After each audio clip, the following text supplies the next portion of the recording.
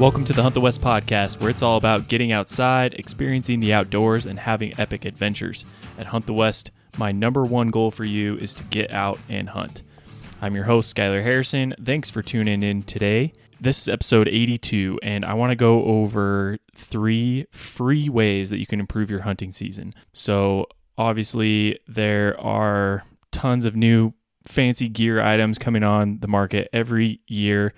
There's tons of things that you could probably do to improve those and make your hunting season a little bit better, but who has money for that these days? I know I don't. Inflation is pretty crazy. Gas prices, food prices are going up. So if you're like me, you're looking for ways that you can improve your hunting season this year without spending money. So I have 3 free ways to improve this year. So the last one, I hope you don't really hate me for the last one, but I honestly don't think that you're going to like it, because most people don't. But let's get into it. Number 1, shoot your bow. And I mean, this probably goes without saying. You can shoot your bow in your garage or your basement. Shooting it at short range, I think people call it blank bailing, where, all these things have really good benefits. I mean, obviously better than that would be to find a spot in the mountains or shoot in your backyard if you can get out to a little bit longer. This is one you definitely don't want to skimp on. When we go hunting, most of the time, you have one chance, one opportunity to make it count, and that shot needs to be automatic and sure. It's kind of like the Olympics. If you think about the Olympics, you have all that time to train, but you only have one shot to make it count. If you mess up at the Olympics, you don't get a medal, and you only get that one opportunity. So shooting routinely is the best way to get that shot sequence down, and you need it to be automatic. There are so many steps to shooting your bow, and most of them just need to be completely automatic, or else you're going to forget them in the moment. I mean, this is just to name a few, but like grip, draw, anchor, peep, sight, bubble, pin, aim, squeeze, follow through. That's kind of the things that I think about. And there's probably a lot more steps than that too, but it just needs to be automatic. And I think shooting at close range in your basement or in the garage at 5-10 yards is really beneficial. And when I do that, I don't really pay much attention to where I'm hitting on the target, just that I'm hitting the target. I mean, make sure you don't miss, hit the wall or something. I'm mostly just focusing on that sequence of the shot and that release. And I want to make that release just feel crisp and clean. I didn't jerk it. I'm still picking a spot on the target to aim, but I'm not paying attention to like shooting groups or if I hit that spot that I was aiming at or not. I'm mostly just trying not to Robin Hood my arrow and keep that shot process dialed, because arrows can get expensive. I mean, it's cool if you Robin Hood one, but I mean, you're down an arrow. It sucks. And the whole point of this is to be saving money, right? Not losing arrows for no reason. Obviously, if you can get out to longer range, in addition to the blank bailing, that can be really important too. So in my backyard, I can shoot 30 yards, which is pretty nice. And that's when I try and shoot groups and pay attention to where I'm hitting. I've destroyed too many arrows for my budget at 20 yards and under. So when I'm shooting 20 or under, I don't shoot groups. I'll choose different spots on my target and until I get out to 30 yards, then I'm trying to shoot groups, because I usually don't Robin Hood at that distance. So then getting out to even longer range is even more beneficial. I mean, all these intermittent, like the really short, intermediate ranges and long ranges can be beneficial each in their own right. But those 70 to 100 yard shots really make more realistic hunting scenario situations feel like a breeze. So when you're at 40 with a deer, that's going to feel way easier if you've been practicing at 70, 80, 90, 100 yards. There's a spot out by me that Adam Buchanan and I named the Trench. If you haven't listened to Adam Buchanan's podcast, this is really good. Go over and listen. First generation bow hunter. We happen to be pretty close neighbors, and so we found a little spot that we've gone out to a few times, and you can get out into that 70, 100 yard shot. And when you smack a shot at 70 yards, it feels super good. But if you mess up a tiny bit at 70 yards, you might miss the target completely. Like, everything is exaggerated at that distance. And obviously, for me and my skill level, I'm not taking shots at animals beyond 60 right now, just because, I don't practice enough to feel like I'm going to hit it every time. But I know plenty of people who do well at that range, and that's just due to practice. So, and if you have that ability, you should definitely expand it, and it will give you a lot more freedom in those hunting situations, because sometimes the terrain won't let you get closer without blowing something out, or having just having that ability to shoot out to 75 yards or so can unlock a hunting scenario that would be closed to most of us, including me. So shoot your bow at all different types of ranges, and that is completely free, and you should be able to find places near you, around you in the mountains that you can go for free. So that's number 1, shoot your bow. Number 2, hike heavy. This is obviously going to help you come hunting season, but most people don't train to carry heavy loads on their backs. I think it's becoming more and more common these days, but I don't think it's nearly universal and not practiced nearly enough. Practicing carrying a heavy load for a long period of time up and down steep terrain will help you in a few ways. And you don't need anything special. You should just practice with your hunting pack, strap something heavy to it that you probably already have. I use water softener salt bags. They weigh 50 pounds.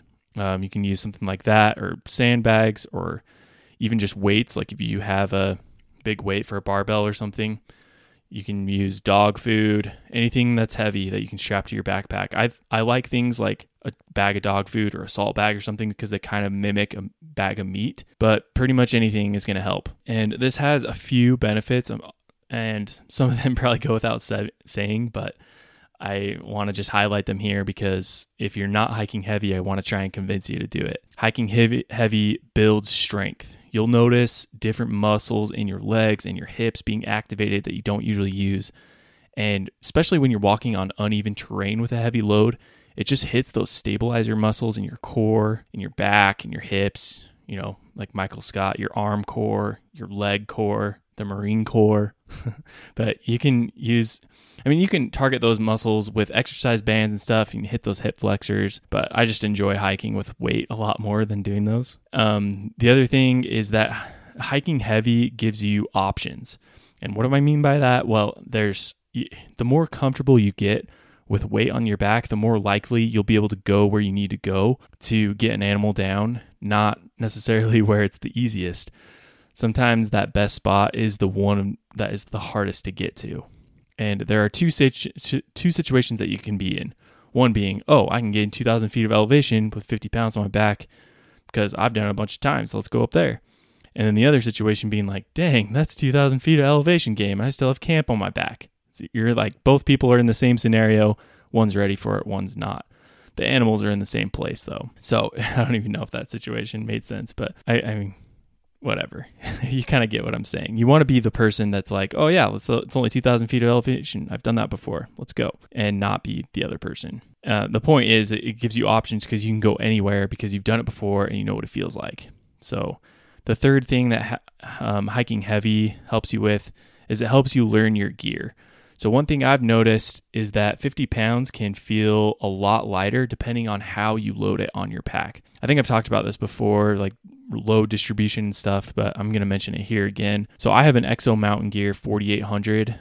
It's the K3 frame. They just came out with the K4 frame, which looks pretty sweet. But again, we're on a budget. We're not buying new packs right now. So I'm going to stick with my K3. It's working great. It holds weight really well. And there's an accessory called the Crib Load Panel. And it helps you strap the weight up high in between your shoulder blades, high up on your back. And that's exactly where you want it. And if you throw like a 45-pound plate in the bottom of your bag, it's going to sit way too low. It's going to feel a lot heavier, even if it's stable and it's not sloshing around or anything. And as a side note, it can kind of ruin your bag too if you put it in there alone. Like if you're going to use a 45-pound plate or like anything with sharp edges or, just straight metal, I would wrap it in a towel or something just to keep it from rubbing on the fabric of your back or whatever. But anyway, if that's the type you already have, it's a good way to carry weight. It's just, actual weights that you'd lift normally in a workout. But any way you do it, you want to get it high and strap it between your shoulder blades close to your back if you can. So that's the other reason I like hiking heavy is it helps you learn how to properly distribute the load to carry it in the most effective way. And then you can apply that to your load when you're backpacking. So you put the light stuff in the bottom, heavier stuff on top, close to your back. So what I usually do is I put my sleeping bag in the bottom, not in a stuff sack, and I just shove it down to take up space. And that way I can put the heavier stuff like my stove, my tent, sleeping pad all together kind of shove them into that loose sleeping bag, and it keeps it nice and tight. And then I can position the weight exactly where I want it. So the stuff sack kind of acts, or the sleeping bag, not in a stuff sack, it acts sort of like a mold that you can shove stuff into and just put it exactly where you want it. And then obviously my water bladder is hanging inside the bag right between my shoulder blades. Water's heavy, that's where you want it. So yeah, that's the quick version of how I load my bag. And you'll see all those principles of load distribution when you hike heavy. So that's another reason. So it just feels a lot lighter when you put the weight right in the perfect spot. And it kind of makes sense if you think about it. Like if you have a really heavy weight that you're going to try and squat, you're going to want to put it up on your shoulders, like a barbell, like a back squat. So you put that up there, and then when you hinge at the waist, all that weight is staying on top of your body where it's strongest. If you tried to, I don't know, like imagine deadlifting behind your back or something, like it's going to just be so much harder to carry that weight when it's low, like down by your butt. So, I don't know. That was weird. And now if you can imagine that, like picking up a barbell behind you and then lifting it up, like on the small of your back, like behind your hips, that would be like where the bottom of your backpack is. Like you're just not going to be able to hold much weight there. But when it's up on your shoulders, you can walk around, you can move around. That's where you want to put that heavy weight. So when you're hinging, you're moving in the mountains, that weight is staying on top of you and not like pulling the back of your body or the bottom out from under you. Okay, so that's number 2. Hike heavy. It's going to help you build strength. It's going to give you more options out in the field, and it'll help you learn your gear. And then here comes the last one. So I hope you guys don't hate me for this one, but I really think this is one of the things that is going to improve your season the most, and it's free, and that is running. So most people don't like it. I still am not really sure if I like it or not. I like the benefits that I get from it for sure. But seriously, every time I go out for a run, when I start, I'm like, what am I doing? This is the worst. And then eventually you get in a rhythm and you don't hate it as much. And then once you do it consistently for a long period of time, you'll start seeing the benefits and you're like, oh man, my aerobic fitness is better. I've got stronger joints. I've built endurance. And those are those primary benefits that I see. So the aerobic fitness, that makes a huge difference when you're hiking in the hills. Because when you're hiking, your heart rate isn't super high. You're not like in that anaerobic fitness area. Like you're not gasping for breath most of the time. Usually it's low and slow. Like you're just walking, you're carrying weight, you're working, but it's not a high level of intensity. It's a low intensity for a long period of time. Multiple days of just kind of constant moving.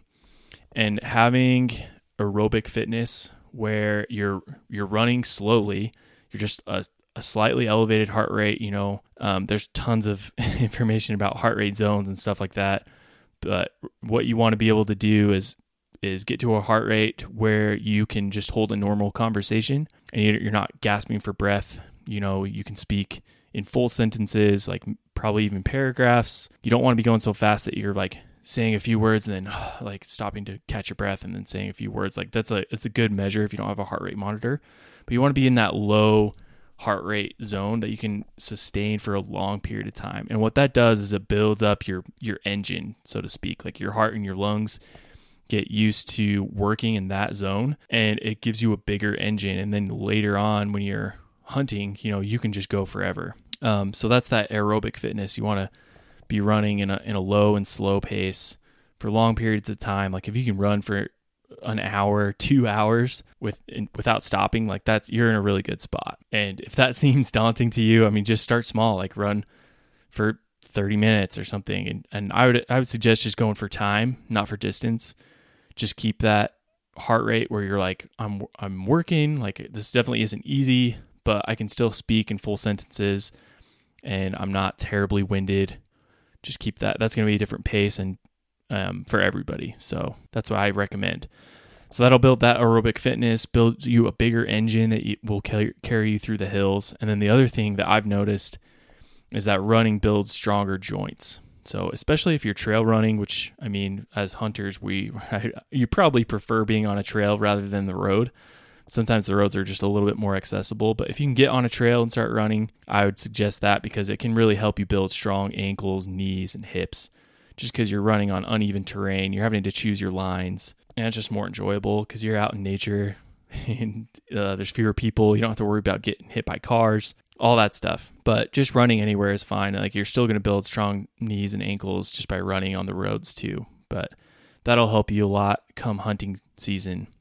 And then this, we kind of already touched on this a little bit, but just building endurance. And this isn't just physical endurance, but mental endurance.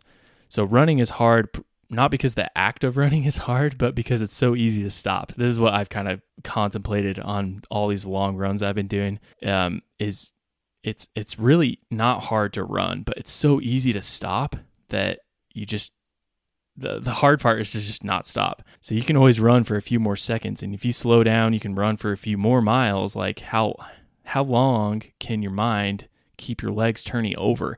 And that's what I just keep coming back to when I'm on these long runs, is like, I can run for a few more seconds. Like, if I slow down, I could probably run for like a couple extra miles. And I've just found that it's a heck of a lot longer than you think. Like, you can run way longer than you think. You can run for hours on end as long as you just stay hydrated, keep those calories coming in, and your mind will quit before your body does, usually. And the mental strength is just like any other strength. You have to build it up. And I think running is one of the most effective ways to do it, because nobody will care or know if you quit a little short. So like, for example, if you're going to go run 5 miles and you only do 4, most people don't even run 4 miles. So it's really easy to tell yourself, oh, it's okay to stop because, hey, you accomplished 4 miles already. But the plan was 5. So could you have done 5? The answer is probably yes. If you just did 4, like, you can probably just do 1 more. So you can always go for another mile. So why didn't you? Probably because your mind talked your body out of it.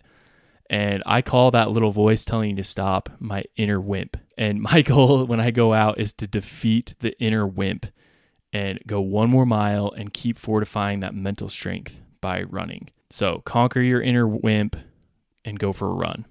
It's not only going to conquer the inner wimp and defeat that wimp inside your mind that is telling you to stop, but it's also going to help you build aerobic fitness, the mental fitness, build strong joints, and you're going to have more endurance. So anyway, this is kind of a shorter episode, but those are some three free things. It's hard to say. 3 free things that you can do to improve your hunting season. So shoot your bow, short range, medium range, long range. Do it as much as you can. Get that shot sequence down. Shoot in your basement, shoot in your garage, in the backyard, wherever you can. Shoot your bow. Get that shot sequence down. Number 2, hike heavy. Use whatever you have around the house. Throw it in your backpack, strap it down, salt bags, weights, dog food, whatever you can. That's going to build strength. It's going to give you more options for hunting areas. It's going to make you more bold when you go out there in the field and you hear an elk bugle down in some deep, dark canyon. You're going to go after it. And it helps you learn your gear, how to carry heavy loads. And then the last one that I hope you all don't hate me, but go for a run. Running is going to help you build your aerobic fitness, build those strong joints, your ankles, knees, and hips. It's going to build that mental endurance. So anyway, that was a brief overview of all those things. I hope that you'll do some of those things. They're for free and improve your hunting season this year. And that's it for this episode. For an update for those of you who care, I'm still working on getting the website back up and running. I've officially changed my web hosting over, so I'll be building out the website over the next few weeks, and hopefully I can get some stuff up on the website. If you are looking to buy a shirt or a hat or a mug or whatever, I just got to connect those 2 services and stuff. And then I sold a few of them, but I think I have like 7 hats left, because if you remember the bot purchased a bunch of hats, and I had to intercept them from going to the Red Lobster. If you didn't hear that story, go back a few episodes and listen. But anyway, I think I have 7 hats left. They're the brown khaki ones they have the logo on them. If you're interested in getting one of those at a discounted price, hit me up on Instagram right now. That's the only way to contact me, and I can get you hooked up. Otherwise, you can just wait until the website's up. All right, so that's it. Thanks for listening today. I hope you will take those 3 things and improve your hunting season. Turkey season is just around the corner, probably already started for most people. In Utah, it's a little bit later. But anyway, get out there and hunt the West.